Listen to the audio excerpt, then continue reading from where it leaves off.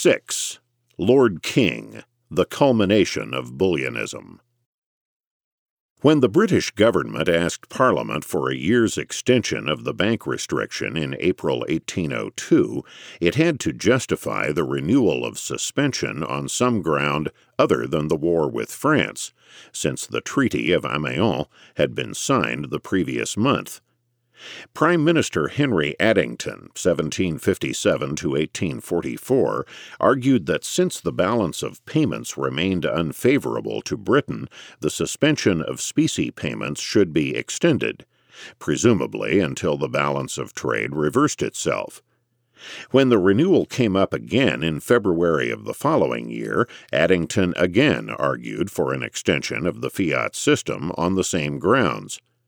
He was answered trenchantly by the great opposition leader Charles James Fox, who pointed out that perhaps even it might happen that the unfavorable turn of the exchange against this country might be owing to the very restriction on the bank. Not only that, but Fox saw incisively that the outflow of gold was essentially a Gresham's Law situation, where money undervalued by the government flows inexorably out of circulation to be replaced by overvalued or bad money. He essentially showed that this process applies to paper fully as much as to bad gold. In 1772 to 1773, when there was a great quantity of bad money in the country, the course of exchange was then also much against us. As long as our currency continued bad, the exchange was against us. So it is now, because paper is not much better than bad gold. May it not therefore be expected that, as in the former case, when our currency was ameliorated, the course of exchange turned in our favor, so also if the bank now resumed its cash payments, the same favorable circumstances might attend the change? During this debate, a new voice entered the Bullionist controversy, with Peter Lord King, 1776 to 1833, denouncing the restriction in a speech in the House of Lords on 22 February. Taking the lead of the Bullionist forces, Lord King zeroed in on the increase of the quantity of paper money during the restriction as the culprit. From the time the restriction was first imposed, the course of exchange began to turn against this country in various proportions to the quantity of paper in circulation. In May, Lord King repeated these arguments in arguing against a bill to extend bank restriction in Ireland. Later, in May of 1803, King elaborated his views in a highly important pamphlet, Thoughts on the Restriction of Payments in Specie at the Bank of England and Ireland, and then followed with an enlarged second edition of the pamphlet the following year under the title, Thoughts on the Effects of the Bank Restriction. Lord King's thoughts was widely read and highly influential, and with this pamphlet King took his place as the leader of the Bullionist camp, just as Thornton, who continued to support the renewal of restriction, was established as the leader of the moderate anti-Bullionists. Lord King was a young nobleman of distinguished lineage. He was the great-grandson of Peter, the first Lord King, who became Lord Chancellor of the realm. The Whig and classical liberal tradition of the King family was emphasized by the fact that the first Lord King's mother was a cousin of John Locke, and that the first Lord King was a protege of Locke and a leading Whig and member of Parliament. Peter King was educated at Eton and at Trinity College, Cambridge, taking his place as a follower of Charles James Fox and an important Whig in the House of Lords in 1800. In addition to his leadership of the hard money forces in Britain, Lord King, though a great landlord, was a lifelong militant enemy of the Corn Laws. A critic of the established church, King was a principal battler for the unpopular cause of emancipation of the Catholics of England, as well as an opponent of the oppression of the Catholics of Ireland. In 1829, Lord King wrote A Life of John Locke, revised and expanded into 2 volumes in the following year. Lord King began his thoughts with a chapter on paper money. Unfortunately, King accepted Smith's fallacious argument for paper money as providing a highway in the sky, but at least he rejected Smith's idea of an automatic reflux of any excess paper to the banking system. Instead, King applied the quantity theory, or to put it better, the supply and demand theory of money to the case of convertible paper. King, in a statement which Nassau Sr. later referred to admiringly as Lord King's principle, stressed that it was important for paper money not to be issued to any extent greater than its exact replacement of the quantity of gold coin in circulation, and that this equivalence is maintained by the immediate convertibility of paper into gold. King then moved to rebut, one by one, the pro-restrictionist arguments that the Bank of England notes were not excessive and therefore not depreciated. The idea that the bank had not exceeded some abstract proportion of money to industry or some arbitrary optimum money supply was effectively shot down, King demonstrating that there is no rule or standard by which the due quantity of circulating medium in any country can be ascertained, except the actual demand of the public. King then shows trenchantly that the demand for money, like the demand for any product, is variable and uncertain. The requisite proportion of currency, like that of every other article of use or consumption, regulates itself entirely by this demand, which differs materially in different countries and states of society, and even in the same country at different times. It is manifest that the proportion of circulating medium required in any given state of wealth and industry is not a fixed, but a fluctuating and uncertain quantity, which depends in each case upon a great variety of circumstances, and which is diminished or increased by the greater or less degree of security or enterprise and of commercial improvement. The causes which influence the demand are evidently too complicated to admit of the quantity being ascertained by previous computation or by any process of theory. King goes on to conclude that if the above reasoning is well-founded, it must follow that there is no method of discovering a priori the proportion of the circulating medium which the occasions of the community require, that it is a quantity which has no assignable rule or standard, and that its true account can be ascertained only by the effective demand. Next, King was the first to see the importance of Thornton's devastating critique of his fellow anti-Bullionist's extension of Smithian real bills doctrine, and he put the critique even more strongly. Putting their discount rates below the free market interest rate can permit unlimited extension of bank credit on real bills. Furthermore, the bank possesses no real means of distinguishing between real and fictitious bills, and merchants can always be induced to borrow far beyond real demands of the public by artificially low interest charged by the banks. In the case of inconvertible paper money, King concluded, there is no way to discover the real demand for money by the public, or to figure out when paper money is excessive or not. Without convertibility, paper circulation is deprived of this natural standard, and is incapable of admitting any other. Hence, banks or governments entrusted with the task of finding the optimum level of money and credit are doomed to committing perpetual mistakes. Building on Boyd's pioneering work and the contributions of Thornton, Lord King then set out to develop the culmination of the complete Bullionist theory of inconvertible paper money, a theory consisting of a systematic and forceful development of supply and demand analysis. He first notes that inconvertible paper is subject to two distinct but related influences towards depreciation: want of confidence on the part of the public, and an undue increase of the quantity of notes. In every instance of inconvertible currency, he notes, both factors have soon gone to work. How does one know, King went on, when depreciation of inconvertible currency has occurred? Walter Boyd had asserted that one test of depreciation was a rise of the free market bullion price higher than the official mint price.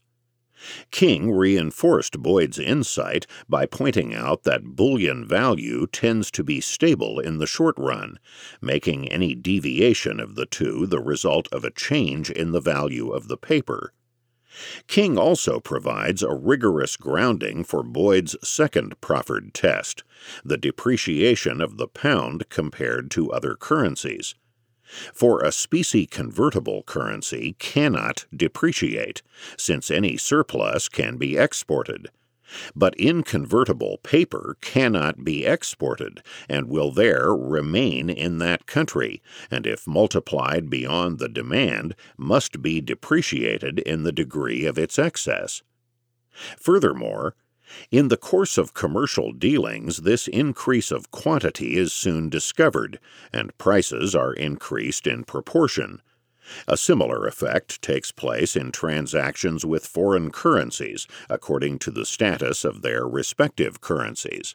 King goes on to develop a concise statement of the purchasing power parity theory of exchange rates under inconvertible currencies.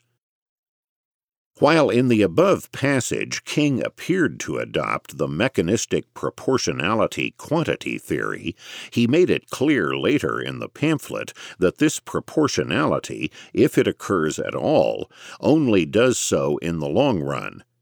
For King, like Boyd, was a complete Bullionist, and presented by far the best and most developed statement of this position in this entire period. King demonstrates that the inflation process necessarily involves a redistribution of wealth and income. Developing hints of process analysis from Hume, King writes that the proportional effect of an increase in the quantity of paper money on prices is far from immediate, and that some time must elapse before the new currency can circulate through the community and affect the prices of all commodities. But while Hume hailed this interval as spurring business activity, King correctly focused on the coerced advantages that this process gives to the early, as opposed to the later, recipients of the new money. It is this interval between the creation of the new paper and the rise of prices which may be a source of advantage to the persons who obtain loans from the bank. The merchant, to whom the notes are immediately issued, employs them in the purchase of goods at the prices which they then bear. But by the very effect of these notes, when they are afterwards circulated, the price of the goods is enhanced, and the merchant has the advantage of this rise in addition to the ordinary profits of trade. If he is an exporting merchant, he will receive, beside the usual profit, the amount of the depreciation which will have taken place in the currency between the time of purchasing the goods and the arrival of the remittance in return. King also calls the depreciation of Central Bank of Ireland notes like an income tax, which levies not for the benefit of government, but of the proprietors of Irish bank stock. And on the Bank of England, he noted that the undue advantage that has been obtained by the bank in the exact degree of the excess of their notes has been more than offset by the loss and injury to the public, as in all cases of depreciated currency. Hence, an indirect tax is thus imposed upon the community, not for the benefit of the public, but of individuals. It is levied in the most pernicious manner, and is of all taxes the least productive in proportion to the loss and inconvenience sustained. In short, King recognizes that the privileged beneficiaries of inflation and depreciation are largely the central banks themselves and their stockholders, as well as merchants who borrow from these banks and exporters who benefit by the depreciation of foreign exchange. All these are bought at the expense of the public. King also perceptively notes that it is precisely these groups who had been the main apologists for the bank restriction. He suggests that these London and Dublin merchants had probably never read Hume, nor precisely traced the theoretical steps by which they obtained the privilege of bank inflation. But their experience has undoubtedly led them to the same conclusions, and there can be no doubt that since the period of the restriction, discounts have been obtained from the bank by commercial men with less difficulty, and that these accommodations, together with the profits derived from hence, have given their minds a strong bias in favor of the measure. Furthermore, Lord King's mordant analysis of the advantages accruing to the bank as against the public by inflation of its notes led him to denounce per se any exclusive privilege in issuing notes granted to the Bank of England. For such a privilege would be as unjust and impolitic as to grant a monopoly of any other branch of skill and industry to any private merchant or company. Tied in with his rejection of the mechanistic proportionality approach, Lord King conceded that real factors can have subordinate and temporary effects on depreciation and the exchange rate. Indeed, it is precisely this understanding of the temporary effects of real factors that helped lead King to reject the idea of strict proportionality, and hence of any precise quantitative measurement of the degree of depreciation or of the excess of paper money. As King wrote, "Nor will the most careful reference to the two tests of the price of bullion and the state of the exchanges enable us to ascertain in what precise degree a currency is depreciated, though the general fact of a depreciation may be proved beyond dispute." Indeed, he gently chided Boyd for unduly stressing such a measure of excess, and thereby having given an advantage to his opponents by insisting too much on the degree of depreciation. Finally, it is unfortunate that King followed Smith's and Thornton's confusion of bills of exchange and other evidence of debt with money, and rejected Walter Boyd's clear-cut distinction between them. Lord King's contribution immediately vaulted him to the front rank of Bullionist theorists, and when David Ricardo entered the fray almost a decade later, he hailed King's booklet as having had a great influence on him. For some reason, however, King's vital contribution has been grievously overlooked by most later historians, and even in Nassau Senior's day, in the mid-1840s, Senior found it necessary to chide posterity for neglecting Lord King's great achievement.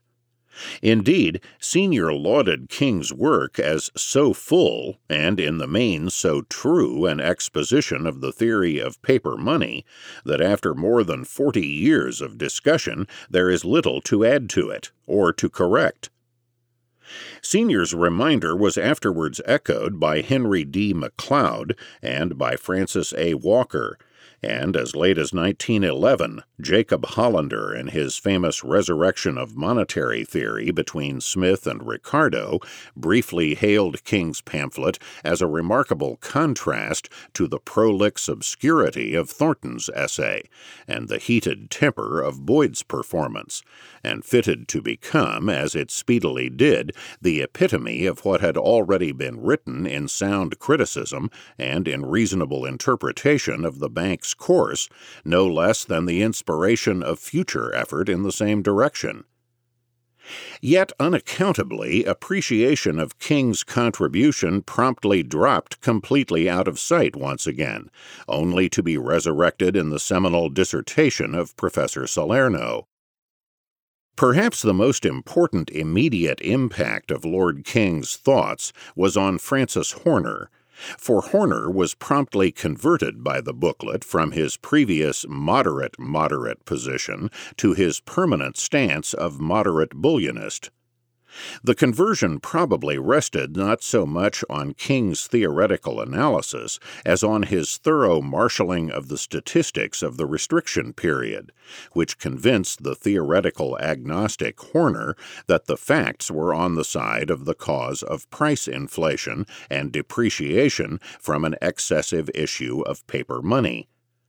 Reviewing King's thoughts in the July 1803 issue of the Edinburgh Review, Horner abandoned his previous policy agnosticism on the restriction to plumb squarely for redeemability.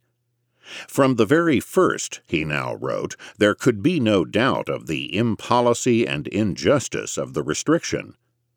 But whereas before he felt that the facts were too complicated to decide whether Boyd had been right about the restriction's inflationary impact on prices, Horner was convinced by King that Boyd had been right.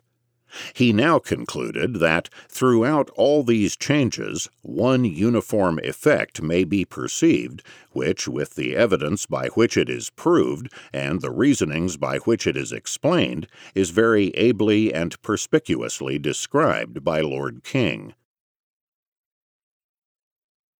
7. The Irish currency question.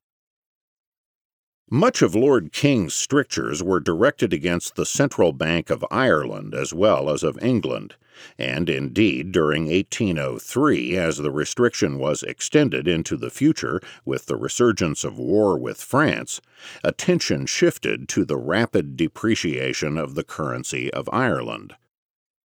When Britain imposed the restriction in 1797, it also suspended specie payment for the Bank of Ireland and for the banking system of its Irish colony. It did so even though the Irish banking system was then in relatively sound and uninflated shape. The Bank of Ireland, however, quickly took advantage of its newfound privileges to inflate the supply of money and credit sharply, quadrupling its note circulation over the next 6 years. By 1803, therefore, the Irish pound had fallen over 10% below its gold standard parity of 108 to 100 with the English pound. It was particularly evident that the problem here was the Irish supply of paper money, and nothing else, since Belfast, in the English currency orbit, with no central bank of its own, remained at par with the English pound, and since the Dublin pound had depreciated to the same extent in Belfast as it had in London. When the extension of bank restriction came up in Parliament in February 1803, an extension defended by Thornton, a Bullionist critique of the Irish situation was launched by Lord King, who continued the same discussion in May when an extension of Irish restriction arose in Parliament. With attention turned toward the Irish problem, the House of Commons in March 1804 established an Irish Currency Committee to investigate the matter. More precisely, the Select Committee on the Circulating Paper, the Specie, and the Current Coin of Ireland. The Bank of Ireland officials, desperately trying to defend their record, proclaimed with increasing absurdity that the depreciation of the Irish pound was due not to excessive issue, but to the mysteriously unfavorable balance of payments out of Ireland. The committee, of which Henry Thornton was a leading member, issued its report in June and gave short shrift to the anti-Bullionist rationalizations. It adopted squarely the Bullionist insight that the depreciation of the Irish pound was due to excessive issue of paper and extension of credit by the Bank of Ireland, and that this excessive issue had been made possible by the restriction.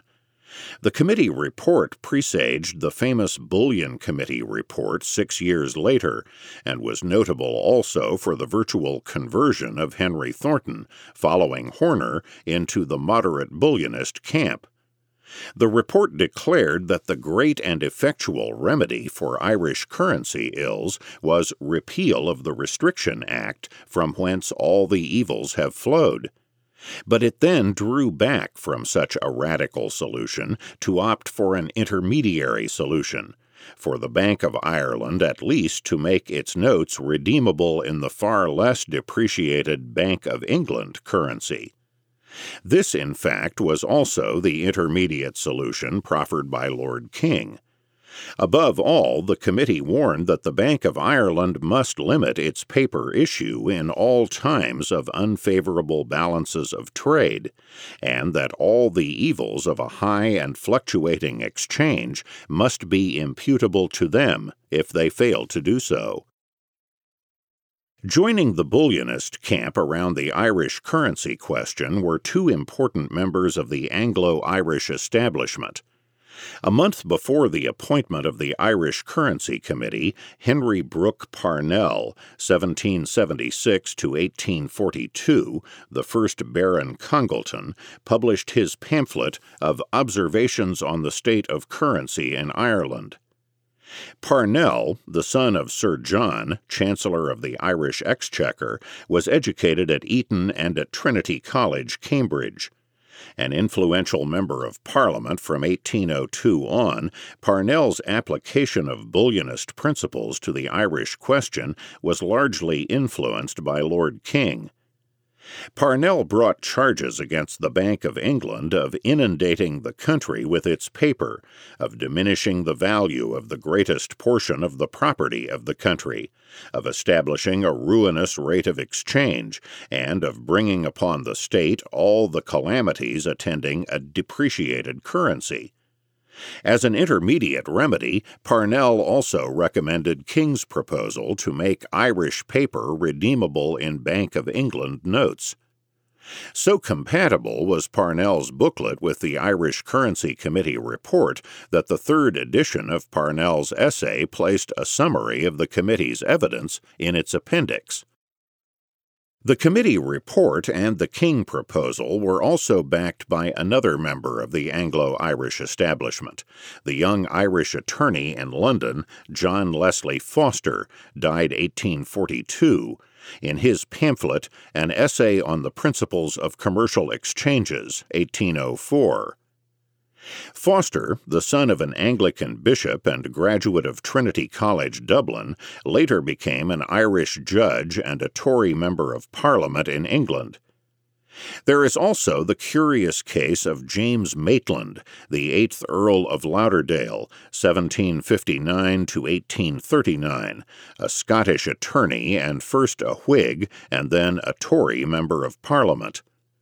On the one hand, Lauderdale was a fanatical underconsumptionist and opponent of saving, thereby anticipating Keynes in his Inquiry into the Nature and Origins of Public Wealth, 1804, and in his argument against debt repayment and for government expenditure per se, 3 letters to the Duke of Wellington, 1829. On the other hand, Lord Lauderdale was a sound hard money man, endorsing the Irish currency report in a hard-hitting pamphlet.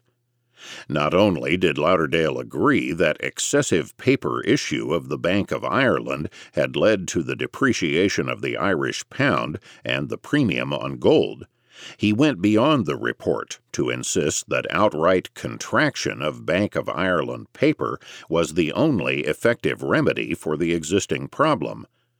In his Thoughts on the Alarming State of the Circulation and on the Means of Redressing the Pecuniary Grievances of Ireland, 1805, it is certainly unusual for one person to be at the same time an arch underconsumptionist and an ardent hard money deflationist. While the King and Committee solutions did not triumph, the Irish bank officials apparently understood the situation far better than they had let on, for they soon managed to defuse the problem by pursuing harder monetary policies and thereby bringing the Irish pound back to par with England. 8. The emergence of mechanistic Bullionism. John Wheatley. After 1804, the Bank of England dampened its expansionist policy for a few years, and inflation and depreciation abated as well. As a result, the Bullionist controversy about England and Ireland died down. Phase 1 of the great Bullionist controversy was over. There had appeared on the scene three schools of monetary thought and opinion. First, the anti-Bullionist apologists of the British government and the Bank of England, whose views can scarcely be dignified by the name of theory, and who simply denied that monetary issue had any relation to the evils of inflation and depreciation. Ranged against them were, second, the complete Bullionists, headed by Lord King and by Walter Boyd, who trenchantly applied supply and demand for money analysis to the new conditions of irredeemable fiat money, and who attacked the Bank of England's over-issue as the cause of the evils, with real factors also playing a temporary and subordinate role. In the middle were, third, the moderates, consisting largely of Henry Thornton and Francis Horner, theoretical agnostics who claimed that either monetary or real factors might be responsible for any given inflation, and emphasized empirically and ad hoc which set of factors might be the culprits in any given situation. Starting as a moderate anti-Bullionist, the empirical weight shifted quickly for Horner, at least, to enter the moderate Bullionist camp by 1803. Before Phase 1 had ended, however, a fourth school of thought, and the third strand of Bullionism had emerged: mechanistic Bullionism. The great error of mechanistic Bullionism was not simply to neglect all real influences and to insist that monetary factors and monetary factors alone determined price levels and exchange rates. If that had been the only flaw, the error would have been a relatively minor one. The main problem was that the mechanists were also moved to neglect all other causal factors than the money supply, many of them of great importance. In brief, they neglected the demand for money in all its subtle variations, and such vital distribution effects, even in the long run, as changes in relative assets and incomes, and changes in relative prices. In sum, the mechanists claimed that in the short run and in the long, the only causal factors on price and exchanges were changes in the quantity of money. Hence their erroneous and distorted view that changes in price levels are exactly quantitatively proportionate to changes in the quantity of money. The mechanistic Bullionist view, presumably emerging in overreaction to the moderates, was first presented by a man who was neither a member of Parliament nor otherwise in the public eye, the attorney John Wheatley, 1772 to 1830. In his first of many contributions to monetary economics, Remarks on Currency and Commerce, 1803, Wheatley set forth the long-run Bullionist and monetary approach in its starkest and most simplistic form. Any discussion of temporary adjustments or even temporal processes was cast aside in order to linger exclusively on final equilibrium states. To Wheatley, all export or import of gold was exclusively determined by its demand and price, that is, by monetary factors, and bullion prices and exchange rates were solely determined by monetary considerations. Real factors play no role in these matters, even temporarily or in the short run. Hence, the effect of the supply of money on price levels or exchange rates is strictly and precisely proportionate. Overall prices move not only proportionately but also uniformly in levels, with no changes occurring in relative prices. Thus, Wheatley. The increase of currency by paper must cause the same reduction in the value of money in proportion to the activity of its circulation as an increase of currency by specie. But if paper depreciate money, it must advance in similar proportion the price of articles of subsistence and luxury. From these principles, it was easy for Wheatley to deduce that it was impossible for an expansion of the money supply ever to stimulate the economy, since, by definition, the wages of labor are augmented only in proportion to the increase of currency. And since wages rise proportionately to the money supply and to all other prices, they can purchase no greater quantity of products after the addition than before it. And therefore no greater stimulus can in reality exist, and therefore no greater effect is likely to be produced by the deception. A heroic conclusion, no doubt, and surely true in the long run. But such blithely dogmatic statements omit the whole point of monetary inflation and its short-run stimulus. For example, making prices rise faster than wage rates. Moreover, since Wheatley had an exclusively long-run and therefore monetary theory of exchange rates under inconvertibility, he again blithely assumed that the value of any given money was always and everywhere equal, that is, in the long-run equilibrium, and that fiat money exchange rates always trade at precisely their purchasing power parities to their respective monetary purchasing powers. Hence, for Wheatley, not only was a depreciated exchange rate and a premium on specie bullion an unmistakable system of currency depreciation, it also provided an exact measure of that depreciation. In contrast, King and Boyd, let alone Thornton, only saw currency depreciation when such phenomena existed for any considerable time, Boyd, or were long continued, King. And neither of the latter claimed that such premia or discounted exchange rates provide a precise measure of depreciation. While John Wheatley did not enjoy anything like the prominence of his fellow debaters on Bullionism, he was by no means an insignificant figure. He was born in Kent to a prominent landed and military family of the county. His father, William, was a high sheriff and deputy lieutenant of Kent. An older brother, William, served as a major general in the French wars, and a younger brother, Sir Henry Wheatley, was attached for many years to the royal court. Wheatley received a B.A. from the aristocratic Christ Church, Oxford, in 1793, and was then admitted to the bar. His wife, Georgiana, was the daughter of William Lushington, prominent London merchant and a member of Parliament for the City of London, and brother of Sir Stephen Lushington, formerly president of the Great East India Company. Oddly enough, William Lushington, as chairman of the Committee of the Merchants of London, had petitioned the Bank of England in March 1797 to be more expansionist in its discount policy.